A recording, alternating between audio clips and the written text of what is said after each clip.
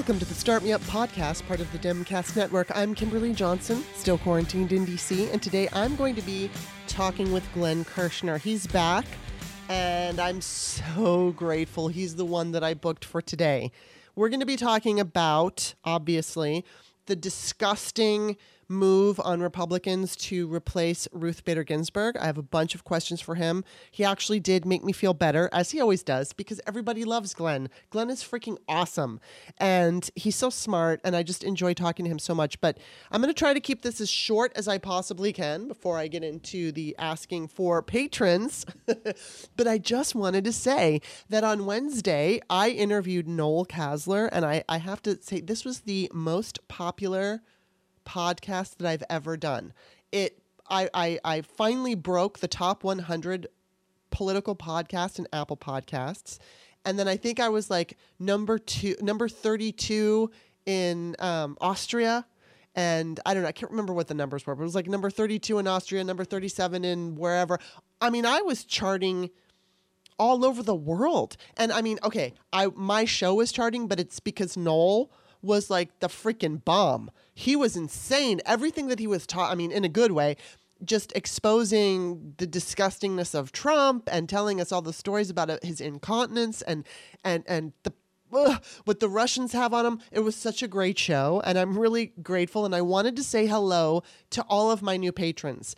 I got a bunch of new patrons, and I will say this is the most, the highest number of new patrons for one particular show.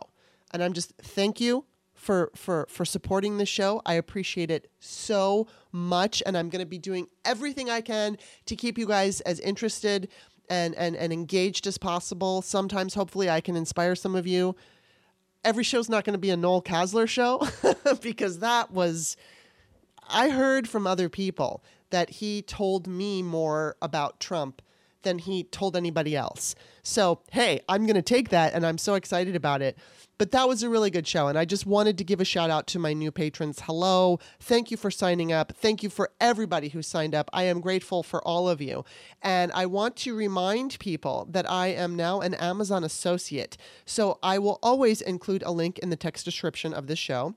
And when you shop on Amazon, use that link, because I'm a participant in the Amazon Services LLC Associates Program, which is an affiliate advertising program designed to provide means for me to earn fees by linking to Amazon.com and the affiliated sites. So that would be awesome. That link is always going to be, it'll say Amazon link in the text of every description of every show. And also, the Start Me Up podcast is independent. It's supported by listeners like you, so thank you for signing up. And it's woman-run. I don't have corporate backers, and I don't use ads. So it's patrons who keep this show going. If you enjoy today's show, please take a listen to some of the older interviews or conversations that I've had with other people, because I really think that you'll enjoy them. I try to have more of a discussion. Occasionally it's just a straight up interview, but I just like to go back and forth with people, even if I'm interviewing them. So I interview actors, mostly I interview political people, but occasionally I interview actors solely about their craft. Politics usually, goes in there somehow. But like I said, check out some of the past guests. If you like the show, become, a patron for any dollar amount. $2 a month means each free show will be delivered to your email box. You don't have to search for it. And so here's how it works right now. If you sign up for $4 or less, you're going to, everything will be emailed to you, the free shows and one patrons only show. If you sign up for $5 or more, you will get everything. So I do 2 patrons only shows per month, and then I do 2 free shows per week. So you can sign up for whatever you like. If you happen to click on the $2 tier, you can change that to $46. So you don't have to, I have several tiers. You can choose a tier or you can choose your own dollar amount. So that's just, you can do that.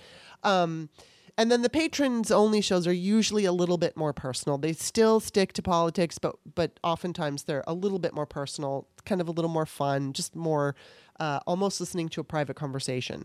Just visit patreon.com/startmeup And like I said, you could just sign up for $2 a month to start. And if you want to upgrade later, you can upgrade. You can also make a one-time donation by checking out the text in the Patreon description, because I always include my email, which you can use for my PayPal. And then you can find Start Me Up on iTunes, Stitcher, and wherever podcasts are found. Just stop by the Apple Podcast. You can get to that through iTunes on the app on your phone, but it is Apple Podcasts. And when you're there, become a subscriber. It's free. I've gotten a whole bunch of new subscribers there too, so thank you. And while you're there, please rate the show and give me a review. Just a couple sentences or one sentence is good enough for me. But thank you again to everybody who has done that. And I know that Stephanie's going to be on the show. Steph Walton, she's my partner, and often we do the Patrons Only show. So she's going to be on this week. I just don't remember if it's going to be Tuesday or Thursday. I can't remember what we've agreed on. But she's going to be here, and so that's it. I'm just going to get right to the show. I'm going to be talking, like I said, to former federal prosecutor Glenn Kirschner. So please enjoy our conversation. Welcome back to the show, Glenn. Hey, great to be with you, Kimberly. Well, I'm glad that I have you here today. I asked you here last week, but it was before the passing of Ruth Bader Ginsburg. And I'll tell you, man, when that came down, I mean, I had just gotten out of the shower and, getting ready to make dinner. And I went on my phone because, of course, I'm obsessed. And I checked just to see what's going on. And I see Kirk Acevedo's tweet about her dying. And then, of course, it was tweet after tweet. And I just screamed, no. It was like, no. I mean, it was like, and here's the deal. Obviously, I feel sad that she's gone. She was 87 years old. She fought as hard as she could, and she stayed alive as long as she could. But the thing that, and it's like, I wish that we have had the chance to celebrate her life and mourn her death and appreciate everything that she gave to us. But instead, it is turned into this, they're dancing on her grave.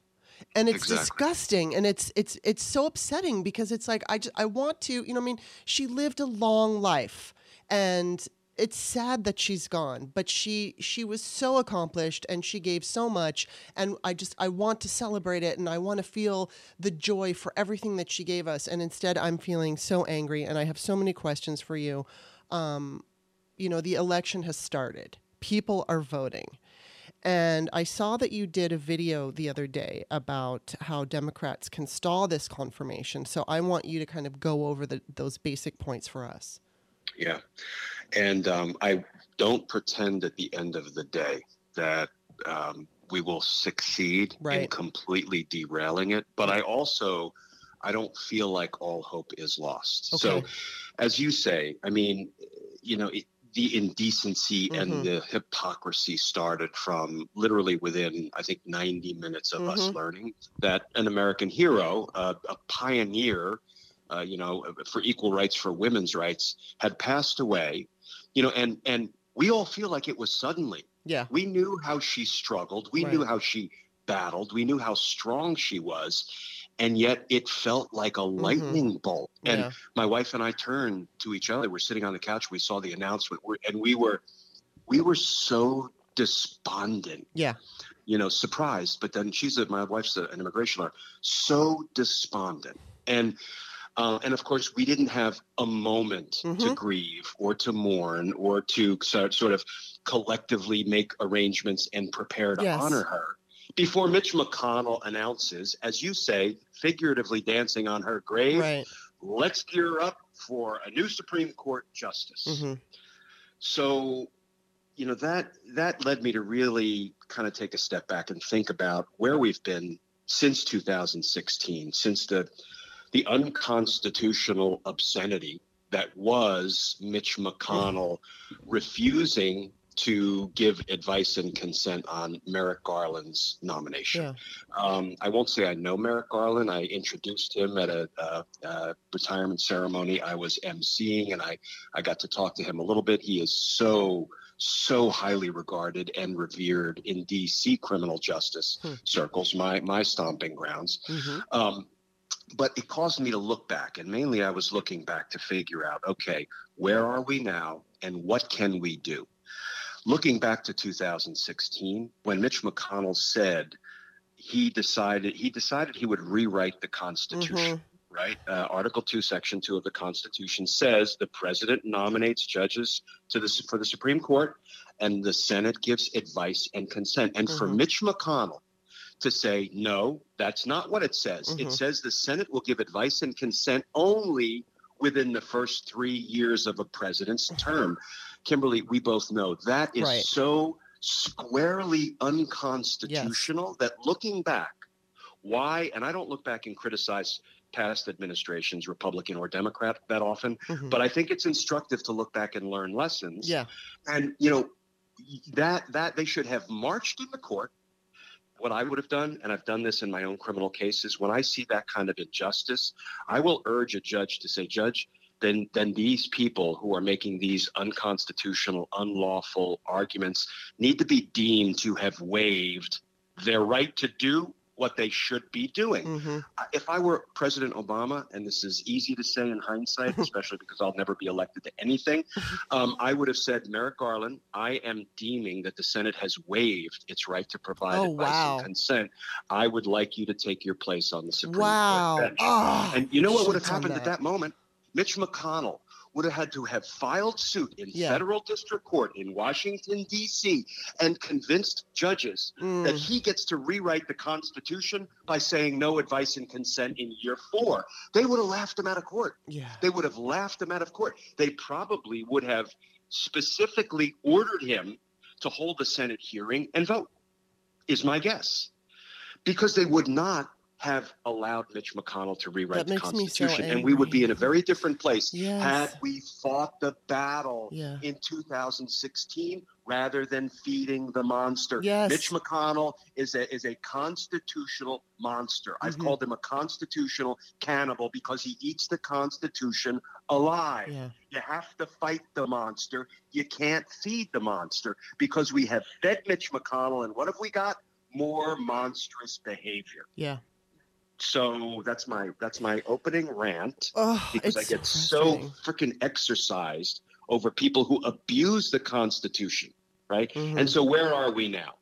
Now we have the Mitch McConnells and Lindsey Grahams on tape saying there must never be a confirmation in year 4 hearing in year 4 of a president's term, and then they're saying hold us to it, use my words against me, and now they're saying, oh, of course, there must always be a confirmation hearing in year 4 of a president's term.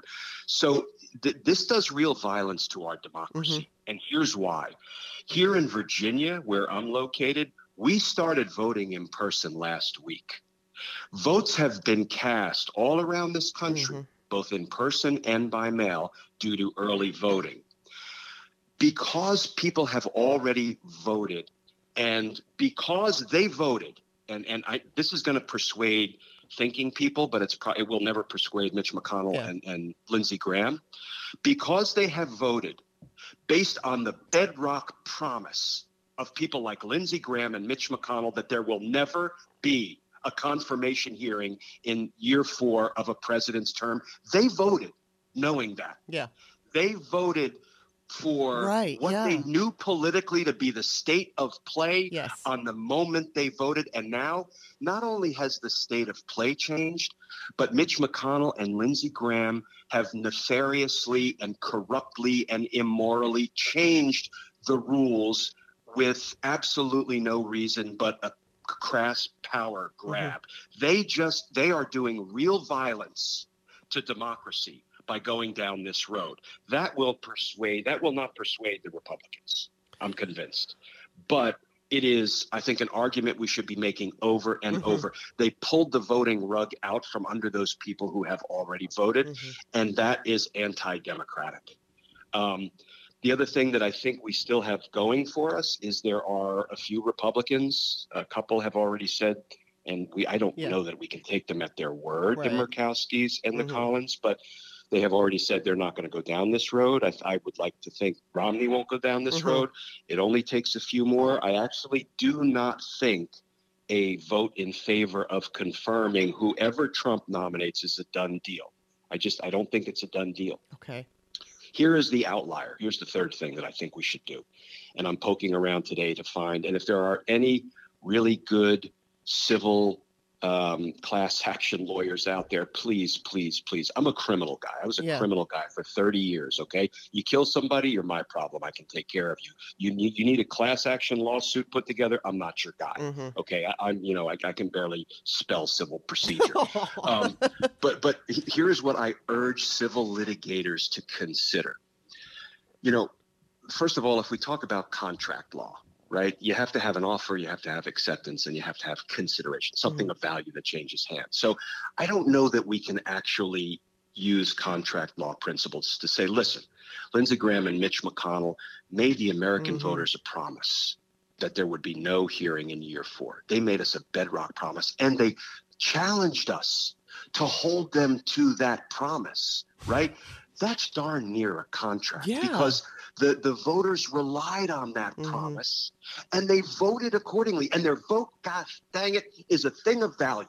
So I can almost see an argument based on the law of contracts being filed. But I'm going to take a step away from contracts for a minute, because I think the perhaps more applicable doctrine is something that we fancy lawyers call equitable estoppel. It's a fancy way of saying, basically, fool me once, shame on me, fool me twice, shame on you. The principle of equitable estoppel says, if you say something, Mitch McConnell and Lindsey Graham, and I rely on it to my detriment to make decisions, it doesn't even have to rise to the level of a contract. You are stopped. In other words, you are prevented from going back on your word. I believe that's a viable civil challenge that could be lodged in court. And what in the world is the downside to lodging a legal challenge and exposing McConnell and Graham for the great big liars that they are, when voters have gone to the polls in reliance on what they promised in 2016? And now they're going back on that promise. That's not rough and tumble politics.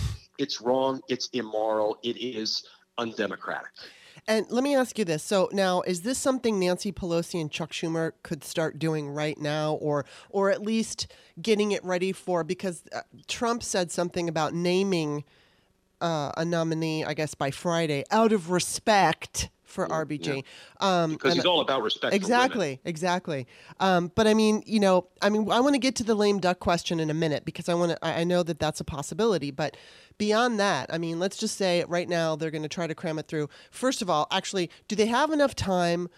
How many days is it that they have? Is it like 43 now? 43. So if they wanted to start holding some kind of confirmation hearing in 20 days, how could that contract that you just spoke about, who would get that moving forward? Would it be Nancy Pelosi and Chuck Schumer?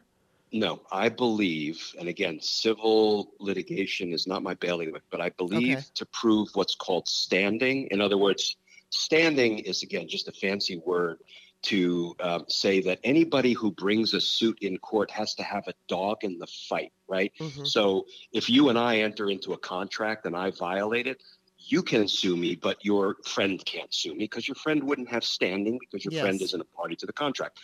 I don't know that Nancy Pelosi and Chuck Schumer have standing. You know who does have standing? It's the people who have already voted. And they voted based on the 2016 promise that there would be no hearing in year 4. They were lied to. They were deceived. They relied on that word to their detriment in casting their vote.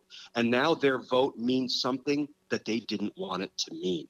And those are the people who, in my opinion, have standing to lodge a legal challenge. And that's why I call out to enterprising class action attorneys who know how to put this stuff together, because you can put this together in a week. You can file it. You can ask for an injunction. You can ask that that they be enjoined or stopped from conducting a confirmation hearing, just like the federal court judge, I believe in Washington State, has ordered Postmaster General Louis DeJoy, enjoined him an injunction saying you can't slow the mail anymore. You can't take down the high-speed sorting machines which you've been taking down, and 72% of them are in counties that Hillary won. How's that for a transparent attempt to interfere in the upcoming election? So courts can do this quickly.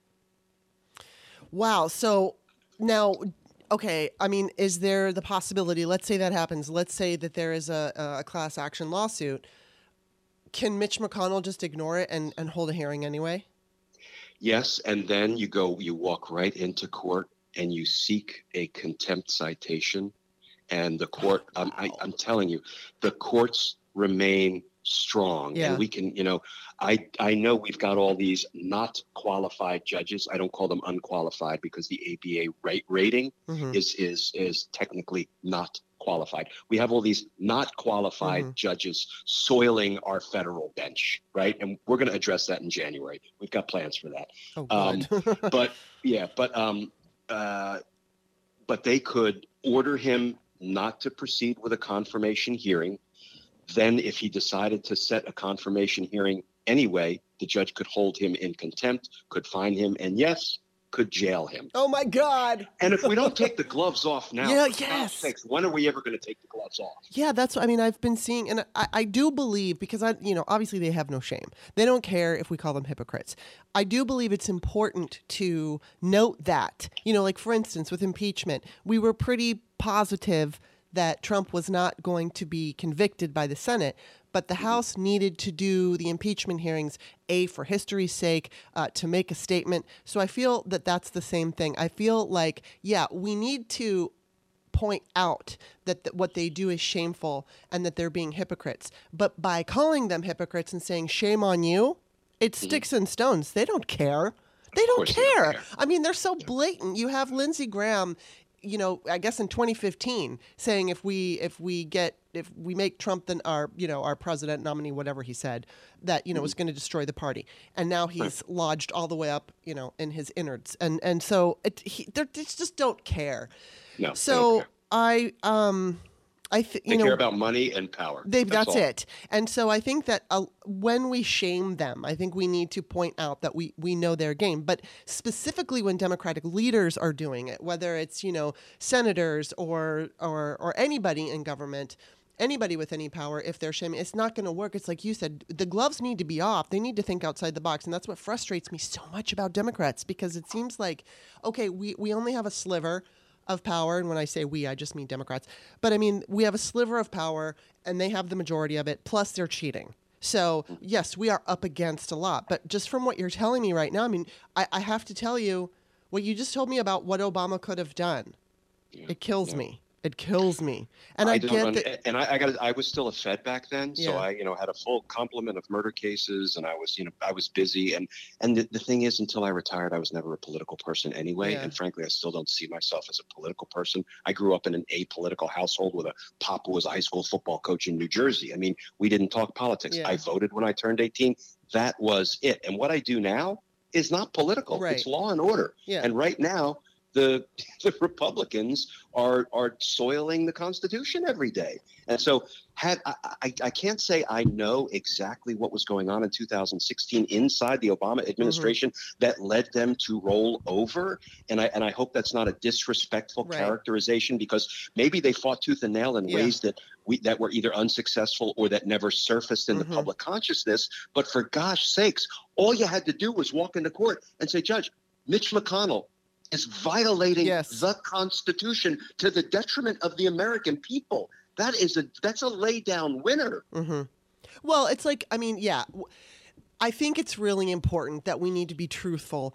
Everybody's so worried about criticizing Democrats or Obama or, any of that right now because of the situation we're in, because we have this dire, scary, we're going to lose the Democratic Republic and we don't want to blame It's not about blaming. It's like you said, it's instructional. It should have been done. I don't hate Obama. I think he was a really good president. And I think that he's a human being who tried to make the best decisions. And obviously, he was the first black president. He knew that he had to act a certain way. And I mean, I think it's his nature. He's very measured and he's very careful. But he also, if you don't make mistakes, you're not in the game. I right. mean, if you're in the game, Yes, you're going to make mistakes all day long, but you try to make the best decisions you can, and then you learn from those mistakes you make. Yes, that's and all. Yeah, and like, I mean, I'm sure whenever we have a woman that's a president, it's the same idea. She's going to have to be extra careful, because it's like, even though we've had a million white male presidents who have made god awful mistakes, and we've got Trump, you have a woman or a black man making one tiny little mistake, and then, oh, well, they can't be, we can never elect a woman. We can never elect a black person. That's what is so ridiculous about our culture. But that's what I think Obama was facing. So I don't like, I want to be clear with you. It's not going back and pointing the finger and going, bad Obama.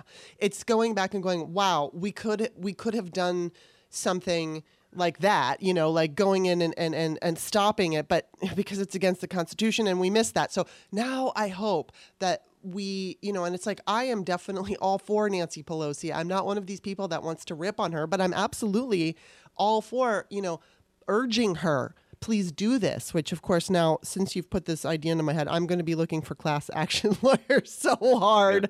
Yeah. And I don't know any, but I will, I know I have a few friends that know some people. I have a lot in D.C. who were former federal prosecutors with me at the U.S. Attorney's Office in D.C., and they're now hotshot civil lawyers, and I'm going to literally, well, you'll have a much better calling them now. So, well, and I'm glad that you're on it. So, okay, what about this? Let's say they ram a justice through. And I want to talk about, okay, forget who this is. I don't know, there might be a chance to impeach whoever it is that they're going to be putting through right now. But let's go to Kavanaugh. What are the chances that he could be impeached and removed? And what would be the grounds? Because I know that he lied to Congress, but I'll tell you that I don't know all the details. But I do know that during that investigation that was supposed to be happening with the Christine Blasey Ford allegation, there were people that wanted to come forward, and the GOP was not allowing that to happen. And whoever it was who was handling that investigation were not allowing witnesses who had something to say to back up her claims. Is that something that he could be impeached for? He can be impeached if he lied during his confirmation testimony. Okay. And I hate to use these two examples because they're just kind of vulgar, but I think these are two of the more obvious possible lies, right? When he says things like, and first of all, let me take a step back. If you lie under oath, your lie has to be material in order for it to be criminal. What does that mean? If some senator asks me what I had for breakfast and I say oatmeal when I had eggs, and I know that's a lie, but I don't want somebody to know what I had for some reason.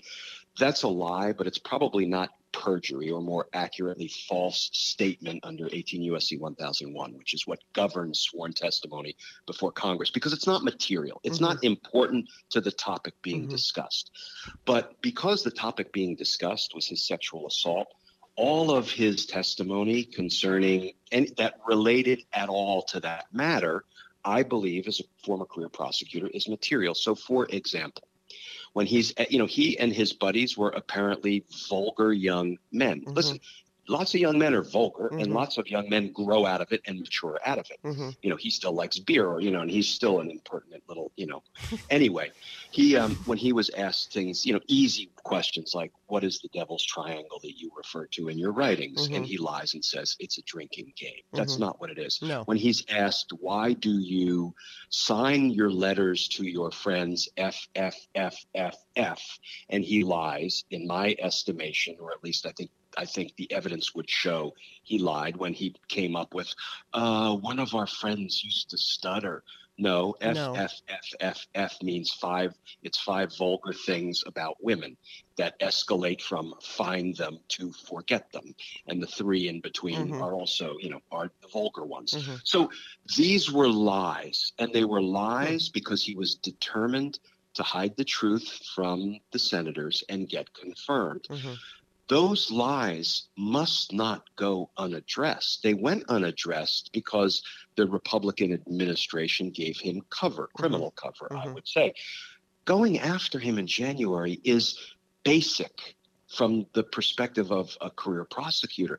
You give the FBI his transcript, and this doesn't even get into the other potential victims who need to be interviewed fully and fairly as part of an investigation, potential sexual assault victims. This doesn't even get into who in the world paid off all the man's mountainous debt. Right, yes. We need to know that. But the perjury part is easy because the FBI conducts a full, fair, apolitical, nonpartisan investigation of his testimony under oath. They expose all the lies. Then he is charged, impeached, and removed. This is like criminal law 101. This is easy. Now, you have to have the political will to do it. You have to be prepared to take the slings and arrows from the right that you're doing this for politics, but you're not doing it for politics. You're doing it for principle. It should have been done in the first instance, but just because the Republicans cover up crime doesn't mean that the Democrats beginning in January are somehow doing the wrong thing by belatedly holding people responsible for their crimes. They're doing the right thing, and they're going to have to do it in the face of criticism. But as a prosecutor, every case I brought in 30 years, I was criticized by somebody. I was making somebody unhappy. Often it was the defendant and his family and his criminal crew members. And, or if I declined to bring a case because there was insufficient evidence, or because a police officer maybe violated the defendant's constitutional rights and I had to dismiss, then you know who I was making unhappy? The police department, the victim, the victim's family, the community. I was always making somebody happy. And you know what? I never based my prosecutorial decisions or declinations on who I was pissing off. Yeah. Yeah, I think sometimes I think the Democrats are worried about things like that. And I would hope that, I know just outside of this particular conversation, both Biden and Harris have said that, they would not stand. Well, Harris said it when she was running for president, but, that if they were president, they would not stand in the way of any DOJ that would go after Trump for his crimes. And obviously, that's the thing. We've had presidents who have, we can look at the Bush administration, and many argue that they should have been tried for war crimes, and they never were. And I think part of the reason is because it sets a precedent, and then it seems like then the next Republican administration then would go after the Democratic. But we're at a point now where we have people, like you were saying earlier with Lindsey Graham, on camera challenging us to use his words against him. Now he's going back on that, and they don't care. And I guarantee you, as you already know, and everybody listening already knows, that next time if we have another Republican administration, God, I hope we don't, but if we do, they're going to impeach, they're going to go back and retroactively try to impeach or what we're doing right now, they will have no problem doing, or what we should do, I should say, in 2021 when we get full power. What we should do, and I hope that we do it, and I hope that Democrats absolutely realize if they let this go, I don't see, people are, the American people, I feel like we've been abused since Trump has even just, come into the scene, gone down that stupid escalator. And anxiety kills. So don't tell me that this man and his lackeys in his cabinet aren't literally killing American people, and not only with their abject neglect of the coronavirus pandemic, but with the anxiety that they have injected into every thinking person in this country. Stress kills, anxiety kills, and they are killing Americans. But I think Trump, the more I live with the numbers, the 200,000 dead Americans, I have gone from believing that Trump was just completely reckless and negligent and uncaring and doesn't have an empathetic bone in his body, so he doesn't care that people die. I am beginning to believe that because he is so enamored of the dictators club, his own words are, I love Kim Jong-un and Putin is my man, and Erdogan, this is his recent rant about how much respect and admiration he has for Erdogan. He respects, admires, and loves his word, murderous dictators. Well, you know what? He is a murderous dictator. So I think he actually is enjoying and seeing as a highlight of his resume all of the dead Americans, because he's currying favor with the Dictators Club, which he desperately wants to become a member of.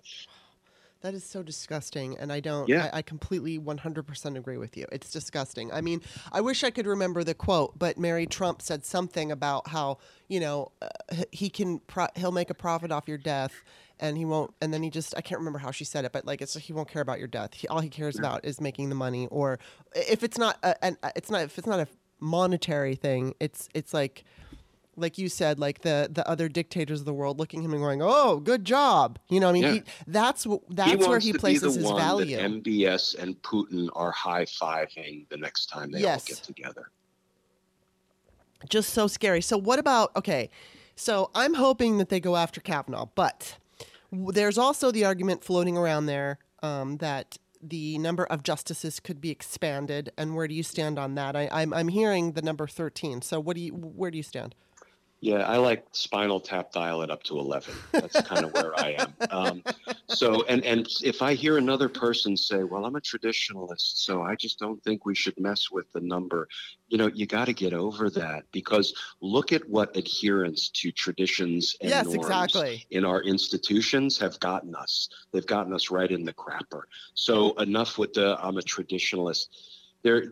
Over the history of this country, we've had as few as 5 Supreme Court justices and as many as 10. 9 is not a magic number. No. But before I get to why I say 11, let's talk for a minute about Kavanaugh and Gorsuch, because we can't forget that they both ruled against him in the I am king, so you can never see my tax returns litigation. That is enormously consequential. I'm not going to say I'm a fan of those two justices. Right. What I am going to say is I continue to believe the judiciary in the long run will be his downfall. And it's in part because I actually think the Roberts of the world, I mean, these people do care about the law. They do care about the institution and the integrity of the Supreme Court. And the one thing I'm confident they will never do is put the president beyond the reach of the law. That's what he sought in his tax litigation. He wanted to be above and beyond the reach of the law. The justices are not going to do it. You know why? Because they always want the executive branch to be beholden to the Supreme Court. So the minute they give that up, they are making themselves, the judiciary, a second-class branch of government. I can almost promise you they will never do it. That's why I believe Trump is doing everything he can. He's getting more desperate by the day. He's flailing around like a fish out of water, all because he knows, we all know he's going to lose in a landslide come November 3rd. That's why he's setting up all of these court challenges. He's going to file suit in the states, in courts in states that he lost. And I can, again, all but promise you, those judges will laugh him out of court. Why? Because there is a basic tenet in our in our legal practice, both criminal and civil, and it's very simple. It's called the clean hands doctrine. It's called forfeiture by wrongdoing. You can never create a problem and then walk into court and say you're a victim of the problem you've created and you want the court to order relief in your favor. Yeah. That is a very basic principle. He has created the chaos in our elections by slowing the mail through his criminal postmaster general, by urging his supporters to vote for him twice, right? By threatening now to declare certain states terrorist state, not anarchist states. Right. He has injected all of the chaos. Every judge, even the Mitch McConnell not qualified judges, will say, you cannot benefit from your own wrongdoing. They will laugh him out of court. So that's why I believe the courts will be his downfall. So I am not so concerned that he has Kavanaugh and Gorsuch on the Supreme Court, because they've already ruled against him in the most important way, and that is not letting him put himself above the law. So I believe we're going to be okay at the end of the day. I really do, that we're going to get through this. We're going to have a Biden administration, and then the real challenge would be making sure that they hold all of these political criminals accountable instead of turning the other cheek. But so, yes, the 11 people on the court, the 11 justices thing, I think is a good idea. Why? Because I don't think every Supreme Court nomination should be a life and death endeavor the way it is. And the reason it's a life and death endeavor is because we've got this 5-4, 4-5, 5-4 back and forth. And, and Roberts has been doing the right thing more than the wrong thing, at least lately. But I don't think we should live with that sort of judicial practice hanging over our head. I think 11 or 14 or 15 so we make each justice not a life and death endeavor. So there's less riding on each Supreme Court justice pick, nomination, and confirmation. That's kind of my view. Interesting. Well, I feel like obviously there's a lot of people out there, and I'm not one of them, who's saying this online, but saying she should have retired because of her age.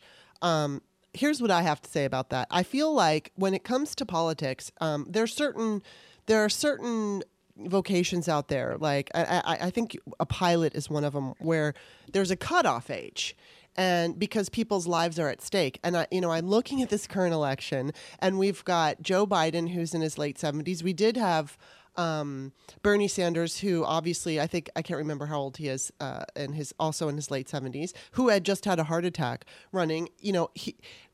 I used to be a Bernie Sanders supporter. I'm not anymore, although I still I still have progressive viewpoints about everything, about democracy. It's just a matter of I prefer Warren's way of handling things. But I like the idea of Medicare for all. I like the idea of more equity and equality and all of that. But it does scare me. So it's like, if Bernie Sanders was my guy, I would be a little concerned. I wouldn't be screaming, it's not ageism and ableism. It's just, okay, well, this person is going to be in control of the most powerful country, at least one of them in the world. And we want to, there's no guarantees in anything, but as you age, and, it's clear that health problems can arise. You can live to 95 and be perfectly healthy and have, tons of energy, but there's the percentages go up to where there's more problems. So I do think that we should consider having some kind of age limits when it comes to politics. And I think that, I don't think she should have retired because she's a woman or anything like that. But what it has turned into is that one person's death has put so many other lives at risk. That is not me blaming. It's just me understanding, oh my God, her life, our lives were depending on her life. And I think we should have term limits. And I don't know if that's ever going to happen. But more importantly than even age is term limits. Because if it was 10 or 15 years on the bench, then at least we would have that feeling of okay, yeah, it's going to be hard for a while, but possibly, there's hope in the future, because, there's always going to be new justices coming in, and hopefully it will mean that it'll be a little bit more even, or however, I don't know exactly how it will go. We can't predict which presidents are going to be nominating who, but it's just, it makes me feel like, I worry about Joe Biden. And he seems okay. He seems, they want to make him sound like he's well, of course, Trump is now saying he's on drugs. This was totally ridiculous. But they're trying to make it sound like he has dementia. He does not have dementia. He's just a man who's older, and he has been through a lot, and he feels, I'm sure, the weight of the world on him right now. And he's happy and willing to take this on. And I'm the first to admit right now that even though he wasn't my first choice and all that, I do think he is the man for the moment. I think he is the person that Americans feel, at least the sane American voters feel, is the one to take on Trump. They have decided that's who he is. And not only that, I heard Joy Reid talking about the fact that he's got his reputation. You can't change his reputation. Everybody knows him as Uncle Joe. Everybody knows who he is. And Lindsey Graham said he's about as good a man as God has ever made. And if you don't like and respect him, there's something wrong. There you go. And so it's like, you can't rewrite his history. He's been around forever. We all know who he is. We may not all love everything that he's done, but he is a good man. And you can't change that. And clearly, if, let's say, somebody like Elizabeth Warren came through, or even somebody like Buttigieg, they could have maybe tried to skew the reputations of these people, and it would have been successful because they didn't, even though Warren has been around for a long time, she's more, a lot of people didn't even know who she was. Unfortunately, they should have known who she was, but they didn't. But you can't change his reputation. So I am not digging at him for his age, but I feel like, there are people who feel concerned about him. Like, Yeah. is he going to be? And plus, during COVID, people who are older are more at risk and more vulnerable. And it's like I get worried when I see him going around. And I mean, I'm not saying that he shouldn't, but when he's going and he's flying and it's like, oh my God! I'd rather just have him stay home the whole time. Just stay home and be safe. Yeah. But going back to Ginsburg for a moment, I heard in the many tributes and interviews, especially the interviews with like her law clerks who became close with her over the years, remained close with her. So I heard somebody say, and this made a lot of sense to me, is that like everyone else, she thought Hillary was going to win the last election. Yes. So she was really wanting the first female president to pick her successor. Yeah. And which makes perfect totally sense, does. right? But then once the election results went the other way, if she had been, considering retiring, I think she was like, nope, not now. Right. So I think she kind of got caught the way so many of us got caught, being surprised by the election results in 2016. I mean, who knew that Russia was going to be pushing so hard to install their man? And it's not black and white. I mean, I think sometimes we get, especially in this divided political culture, it's like, don't ever criticize a liberal or a Democrat. It's not about criticizing. It's not about pointing fingers and blaming, at least not where I'm coming from. It's like you just said it. It's instructional. We have to look at what has served us in the past and what hasn't, and try to clean those things up. I feel like, Ruth Bader Ginsburg I have not seen the movie made about her yet, but my mom saw it and she keeps telling me to watch it, and I know I'm not going to be able to watch it for a little while because it's just going to be too hard. I admire her so much, and I feel like she tried so hard to hang on for us, which really is upsetting to me. The fact that she died is less upsetting than her will to stay alive. Like, it makes me sad that she felt, I have to stay alive for the people. So, I mean, I in no way point my finger to her and say she shoulda, woulda, coulda. But I think that what we need to do as a people and as a government and all that, I think we need to start refiguring how things are run. And just again, like, it's better to have term limits. Perhaps there can be an age cutoff, not because somebody isn't capable, but because we just don't know what's going to happen when you get older. And, and especially now, I mean, I'm just throwing this out there and I'm going to go to my other question, but I mean, we've got this COVID situation and all these people that get COVID right now and they recover. We don't know what's going to happen in the long run with that. So it's like there are all kinds of issues that we're dealing with, heart disease and smokers and all this stuff. And so as you age, it's just obvious that there's my mom is 73 years old right now and her mind is very, very sharp, but she's having a hard time physically. She's got to have a hip operation in the middle of COVID, which freaks me out.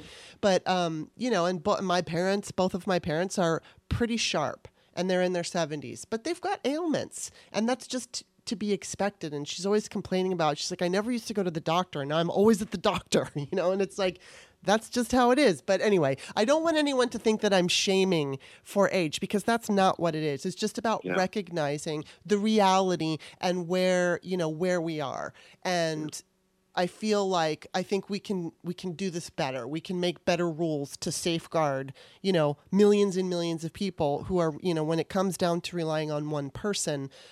Because the next question I have for you, this is the thing that's really scaring me.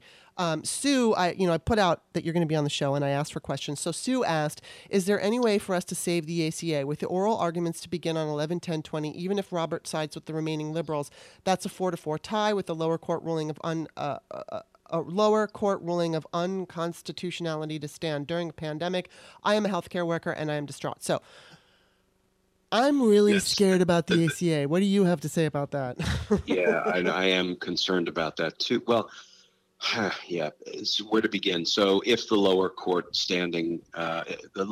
ruling stands, which it certainly would, if there were only 8 justices and it ended up a 4-4 vote, that spells the death of the ACA. But here is where I take some comfort. I do believe Biden's going to win. So I believe whatever happens in the short term, because the Supreme Court, I think the argument is, what was the date that you said, October? 11/10. Okay. So they will not hand down a decision before Joe Biden is sworn in. Interesting. I Okay. believe Joe Biden will be working on day one and has already been working with focus groups and working groups to make sure we expand coverage for all Americans, hopefully one way or another.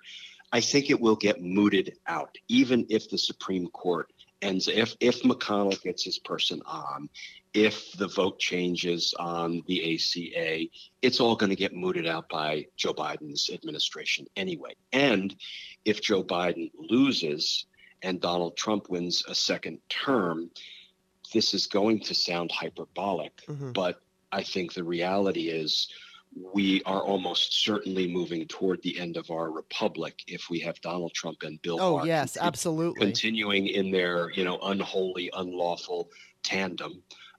So sadly, the death of the ACA is but one of many, many, many problems that we'll be contending with because we'll be dealing with the end of our republic. So, and I keep saying, you don't want to be alarmist, but lots of other republics have ended and lots of other countries have fought multiple civil wars. And I don't hope for that. I don't think it's likely. I don't think it's necessarily going to happen because I think Biden's going to win. But unfortunately, all of these things are a possibility in a second Trump presidency, which is why the stakes are so high that everybody needs to crawl over broken glass to cast their vote.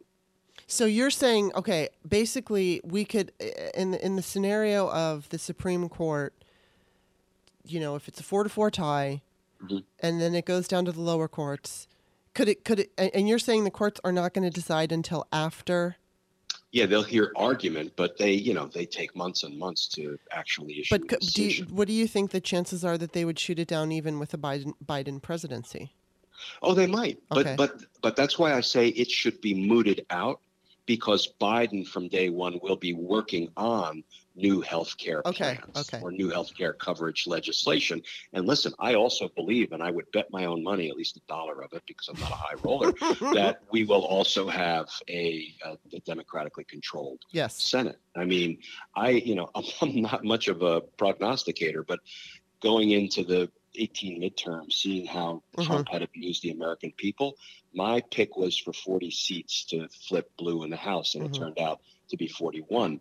I am completely confident and really would bet my own money on the Senate flipping and on Biden winning and on us being able to begin to put our country back together again. I absolutely believe that is where we're going to end up.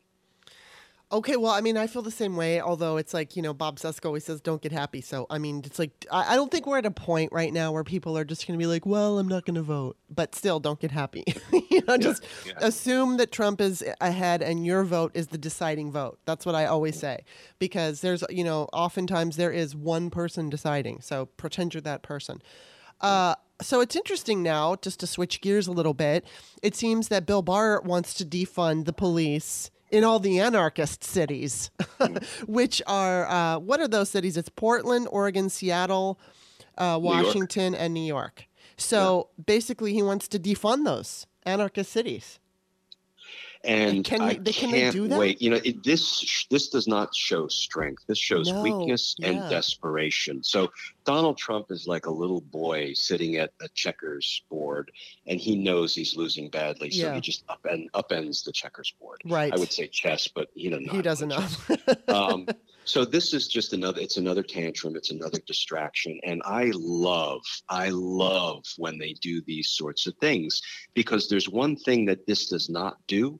It's win him any new voters. Right. Yeah. He's got his base. He's got like 25% of the people who will never walk away from him. Donald Trump could literally sign an executive order deporting his base to Mexico, and they'd be like, that's genius. And they would ask for their mail-in ballots so they could vote for him from Mexico. Right. So he is not winning any new voters to his base, but these kind of moves so inspire not only folks who were already inspired to get to the polls, but the independents, the people who were, like you say, maybe not so enthusiastic about Biden, this inspires people. Just like what they're doing in the aftermath of the death of Ruth Bader Ginsburg inspires people. Yeah. And I want more of it. I love that I don't love it, but I think it will strategically work against them. That they're like, we're going to call all the blue cities anarchist cities. And you know what? All of the battleground states that we really need, we're going to give everybody a free puppy and a free kitten. And we're going to, it's so desperate. Yeah. It's so desperate. And you know what? It's going to be overturned when they walk into court in New York and they bring suit. If this thing really comes to fruition, it's going to be overturned in a New York minute. You just watch. Well, I sure hope so, because that's ridiculous and makes it's it's so difficult to, again, I use the word, like, I feel abused. We're going through, it's like he's an abusive husband and we're all the partner who can't escape for one reason or another. We're stuck for, whether it's because there's a newborn or we don't have any money or whatever the reason is, we are stuck with this abusive man. And every day it's so difficult. It's just, I was so distraught on Saturday, and I kept telling myself, I need to pull out of this because I can't fold. I need to. And the despair and the desperation is what they want. That's exactly what they want. So it's like, oh, that's how you want me to behave? Right. Good news for you. Yeah. That's not what I'm doing. That's not what we're doing. Yeah. Because, then they win. And they're not going to win. Well, unfortunately, they're picking on it, not fortunately, but with Ruth Bader Ginsburg and her fighting spirit, I think that it's like everybody took their, time to grieve and be sad and cry. And now everybody's like, all right, now I'm going to fight. And that's pretty much what I think we've shown. The one thing that keeps me hopeful is I just keep going back to the very first special election in 2017, and ever since then, Democrats have won, and voters showed up in numbers general election size in 2018. And before I get to my last question for you, I want to remind everybody that I don't know why, but specifically, Democratic voters tend to get complicit when we feel safe. So, and Barack Obama was the perfect example. They didn't show up to the 2010 and 2014 midterms because, we have Barack and, everything's great. And what wound up happening was Republicans took control of Congress and we're in a position now that if the Democratic voters would have had foresight or even just thought, okay, well, we've got the power, now we need to keep the power. It's like going on a diet.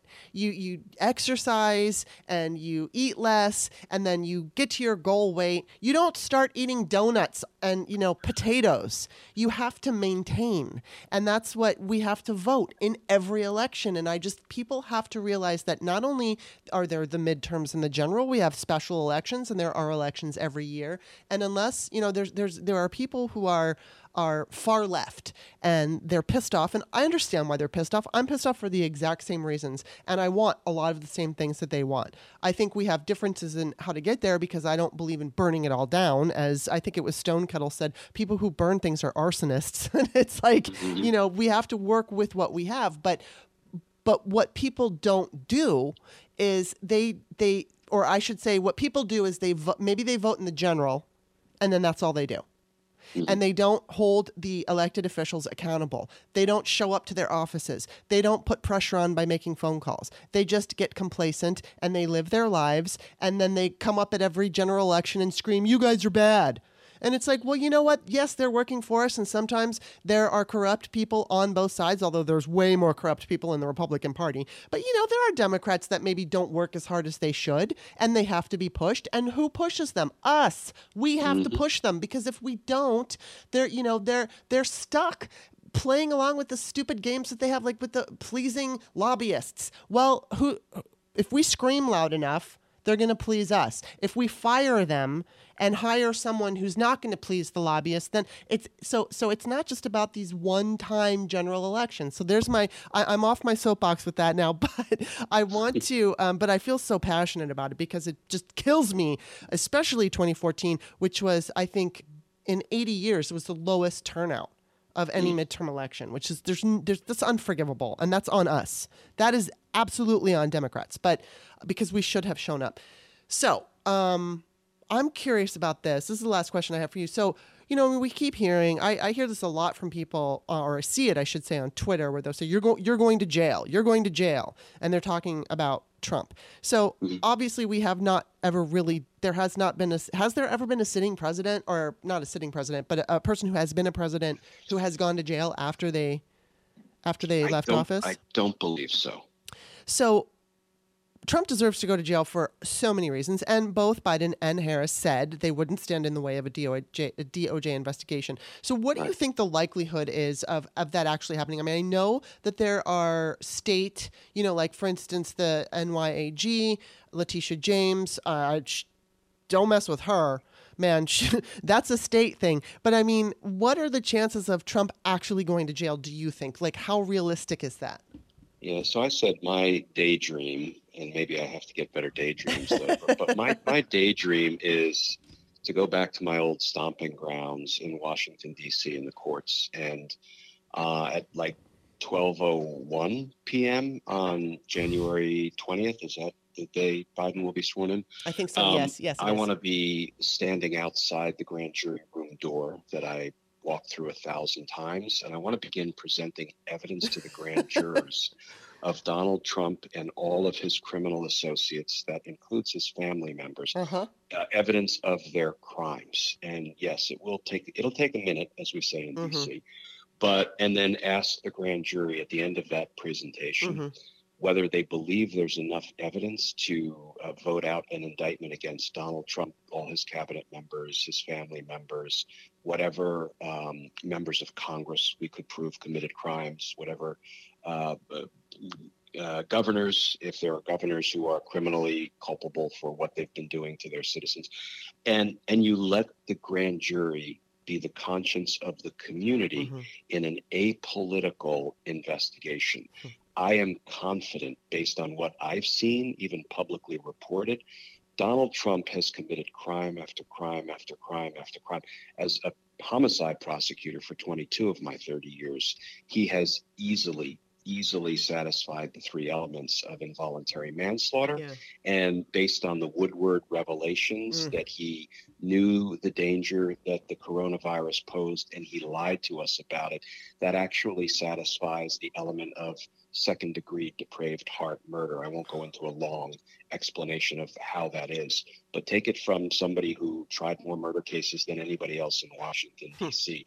He's committed the crimes of both manslaughter and second-degree murder. That's just for openers. We know he committed multiple offenses, obstruction of justice offenses, as documented by Bob Mueller. We know he has criminally obstructed congressional inquiries by directing executive branch officials to ignore lawfully issued congressional subpoenas. We know he has tampered with witnesses. He sent a tweet that was designed to chill the testimony of Ambassador Marie Yovanovitch while she was testifying. Unbelievable. We know he's committed false statements in writing to Bob Mueller. And believe me, I know he's committed campaign finance violations together with his co-conspirator, Michael Cohen. We could go on and on and on. And that doesn't even begin to touch the financial crimes he committed in New York and elsewhere.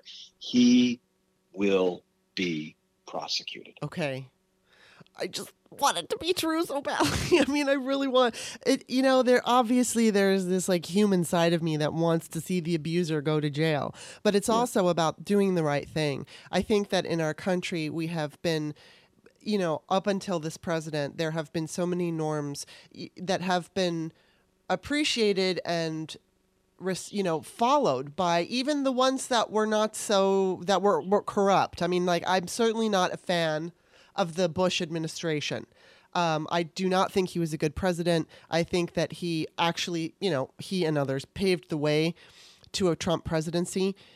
but you see these, I think that like we've tried so hard to maintain this, I don't know, this like dignity by not putting some of these corrupt people in jail, that we've done ourselves an injustice and a disservice. There's no dignity in declining to hold criminals accountable. Think about it on a micro level. Yeah. If you're a victim of an assault or a burglary, a robbery, or God forbid, a rape, the last thing we tell those victims is the way to heal, the way to address what happened to you is by declining to hold your attacker accountable.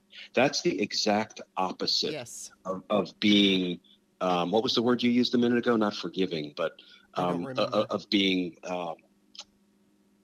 you can't be above the fray. Right. I mean, there's nothing healing about declining to hold criminals accountable. There's everything wrong with declining to hold. I mean, you could not be more disrespectful or undignified with respect to a victim and a victim's rights than by saying, we're not going to hold your attacker accountable. Well, if we don't hold Donald Trump accountable, we have been disrespectful to the American people who have been victimized by Donald Trump for 4 years now, including in a direct sense, 200,000 dead and 200,000 families, grieving and mourning. And, there has to be accountability for that. There has to be. I sure hope so. I mean, obviously, I think Donald Trump has hopefully changed that. It's not something I would have invited, but here he is. So we've got this man who has, I mean, he's today he tweeted, or last night or whenever it was, that he doubted that Ruth Bader Ginsburg, he doubted her last wish and says that, it's Nancy Pelosi and Chuck Schumer. They're the ones who are saying it. And he is spitting in our faces. He's stomping on our necks. He is killing us. He doesn't care about this country. He doesn't give a shit about any of us. All he wants, like you said, he just wants that total power. And I think that he wants to make it like a dictatorship monarchy where his children can come after him. And we have to, forget that I like veneer or this idea that we are this very dignified country. We're not anymore. We're not, because of him. And, there have been people like Dick Cheney who came before him. They were not dignified people. They were also, I think they murdered in their own way, although not quite as blatant or obvious. And because they were also smarter. And so, moving forward, there's a very good chance that the next time we have I was going to say Russian, Republican majority rule, that they'll be smarter than Trump. One of the things we have going for us is that he's not very smart and he doesn't listen to people. He blurts out things and he makes these decisions that are easy to point to and say, okay, criminal, criminal, criminal. Whereas, people like maybe Cheney and Bush could hide it more. And so, but I think moving forward, the Trump presidency should change the way we hold our corrupted criminal officials accountable. I think they need to be. We can't worry about being polite anymore. We have to. It's like you said. It's like you can't move on until the person who whether it's a criminal, whatever crimes, until they are addressed and that person has to answer for them. I mean, we can't always control what's going to happen and if they're going to go to jail, but at least you have that cathartic, trial or something. And it sucks if you lose, but at least you went through those motions, kind of like with impeachment. So you need to kind of have that. And I really do hope, I mean, it seems like I said, both Biden and Harris are all for it. And they both have like personal stakes in everything Trump has done. I mean, Trump, went after Hunter Biden. So it's personal for Joe. And I think that he clearly understands the threat that we're under. And I do hope that they both do it. But I love talking to you, and I'm so glad you actually did bring me, you calmed me down a little bit and gave me some hope. And I always enjoy watching you on MSNBC. You're so awesome. Everybody loves you so much. You're like everybody's favorite federal prosecutor, or formal, I should say. And I know you're doing a YouTube thing, so tell us a little bit about that. Yeah, so for I guess 4 months running, I've been putting a video up every day trying to tackle the, Trump crime of the day or the Bill Barr abuse of the, rule of Yeah. law du jour. So I try to identify the problem and I try to put it in the larger context, and then I try to talk about a proposed solution. So each video is like a three-part Mm-hmm. approach to what we're trying to live through right now. And it's gotten a lot of really good response, and I'm gratified by that. So I would urge you, that doesn't cost anything to subscribe. Right. So if you go to my YouTube channel, Glenn Kirschner, it's just under my name, and subscribe. If you want to support what I'm doing, because all of this is volunteer work, Mm-hmm. you can go to patreon.com and become a patron, and it comes with some added benefits. Last night I did a 2-hour Zoom chat with my friends on Patreon, and it's a Q&A session, and Mm-hmm. I do it every Sunday night, Oh, and that's I awesome. enjoy it as much as I think the folks who log on enjoy Yeah. it.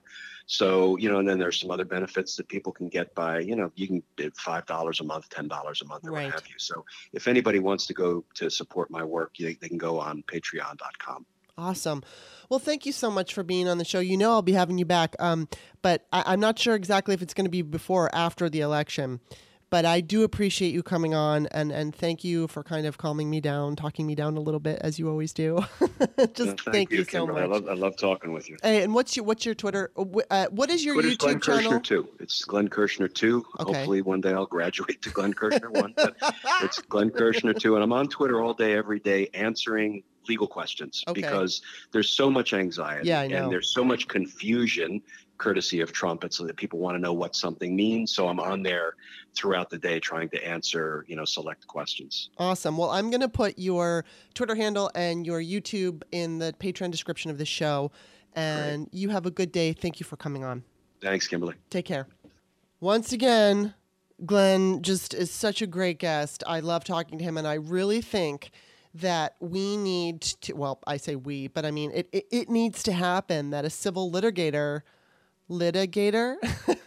I said litigator, a civil litigator should take on a class action suit for the people who have already, prior to her death, voted for the next president.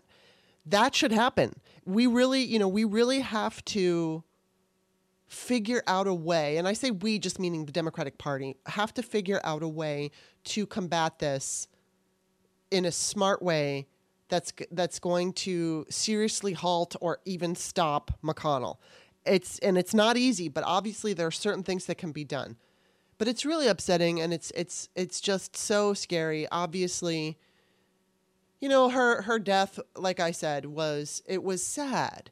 But it should have been something different. It should have been that we could say, wow, what a great woman, and what an amazing life she led, and look what she gave us, and had that time to feel the wonderful, just everything that she's offered us, everything that she's done for people, for women. And then, yes, grieved her death, but at the same time, she lived a long life, and she accomplished so much, and she contributed so much that it feels like it should have been a celebration of her life, and not, and yes, grieving her and mourning the fact that she's not here with us. But it just has turned into this disgusting fight that's partisan, and it's not even partisan, because it's not even, they're just corrupt monsters. We're fighting these corrupt monsters, mobsters, whatever they are. They're like their own mob. The Republican Party is now like a fucking mob. The mob. It's so upsetting, and I mean, I do hope that there is somebody who is willing to take up this case and move forward with it, because that's a fantastic idea. The other thing that kind of scares me is if the ACA goes away. I know Glenn said that there, would be action from Biden to improve healthcare. But if we take away that structure, how are we going to do it? Can he put it back? I mean, I don't know. I'm not sure, but I would feel better with Biden as president if we do lose the ACA, because I know they will figure something out, especially if we have a blue Congress. We'll be able to get something going. and we can maybe, draw on everything from the Affordable Care Act and kind of re-implement it. I don't know, but it's just, why should we even have to? Oh my God. It's just so annoying. But anyway, I'm going to stop talking about politics now. I'm excited. This is just totally not having anything to do with politics. But as people who have listened to me for a long time know that I am constantly trying to find ways to, how can I say this? I've had body image issues my whole life. And now I'm 52 years old. I stopped smoking 7 years ago, and when I stopped smoking, I gained weight, and then I lost a little bit of it, and then I got a little older, and then I gained more weight, and I fucking hate it, and it's like nothing I do works. The stuff that I did when I was in my 30s doesn't work. So I found this new workout person on YouTube. Her name is Chloe Ting, Ting. And I just did two of her workouts yesterday. They're fantastic. So I'm just putting this out there. This is going to be into my show, but I'm putting this out there for anybody who is interested in changing up your workout, because mine was kind of like rut. I was in a rut where I was just doing the same thing every day, and then your body just gets used to it. So this is great because she's got all these different, I don't know how to describe it. I will say that when I was younger and I worked out, I would do calisthenics, right? Where you do like sit-ups and jumping jacks and those kinds of things, but they were repetitive. So her moves are repetitive. Some of it's planks. And then she'll have, like, say, a whole body workout that's 26 minutes, but then she'll have an arm workout that's 10 minutes and a ab workout that's 15 minutes. So you can take whatever you want and mix and match. And so that's what I've been doing. And I like the fact that she does those repetitive movements. So moving your arm like in the arm video that I did, it's like moving it like in a C shape. And so you can really feel it. Your arm starts to burn. And so I'm excited about that. And I'm hopeful because not only, maybe I can make a dent in it's not that I have gained so much weight, but I'd like to go down at least a size, which has been my fucking lament since, I don't know, 2014. But I feel like this particular kind of working out is really helping me cope. So I'm kind of bringing this back to the political conversation, even though it's not, working out is not political, but working out helps with all of the awful news that we're facing every fucking second of the day, it seems like. So I'm just putting it out there. So her name is Chloe Ting. She's got like 14 million subscribers. She does not know that this is not an ad for her. I'm not getting paid for this. I'm just saying it because, people who have followed my show know that I've done some shows about body image and specifically about how I have body hatred. And so I'm trying so hard to get to a place where I feel comfortable, because at this point at 52, I don't feel that I need to look the way I did when I was 35 if I could just fit into the same size, because I'm only a size bigger. And I know that sounds like, oh my God, Kimberly, you're just being ridiculous, but I'm 6 foot tall. So I don't look like other people. Like I could say that if you go up a size, maybe when you're smaller, maybe it looks like you've gained more weight, people might argue. But I mean, I have big bones. Literally, I have big bones. So I just look large. And I'm trying to like pull it in. And I don't care if I lose weight. I would love to tone up, lose some inches and tone up. Anyway, that's enough. But it's been something that I think this kind of working out, I noticed after I did it yesterday, I felt good. I mean, I had that euphoric feeling that you feel when you do something new that you've never done before. So that euphoric thing isn't going to last. But I felt like it was something that could help me cope. Whenever you feel stress or anxiety and you do physical activity, it helps to, combat that anxiety. So anyway, I'm just putting that out there for anybody who's interested. And for those who are concerned, she does do high intensity, but she has low intensity alternatives. And that's what I do because I'm not jumping around on these 52-year-old knees.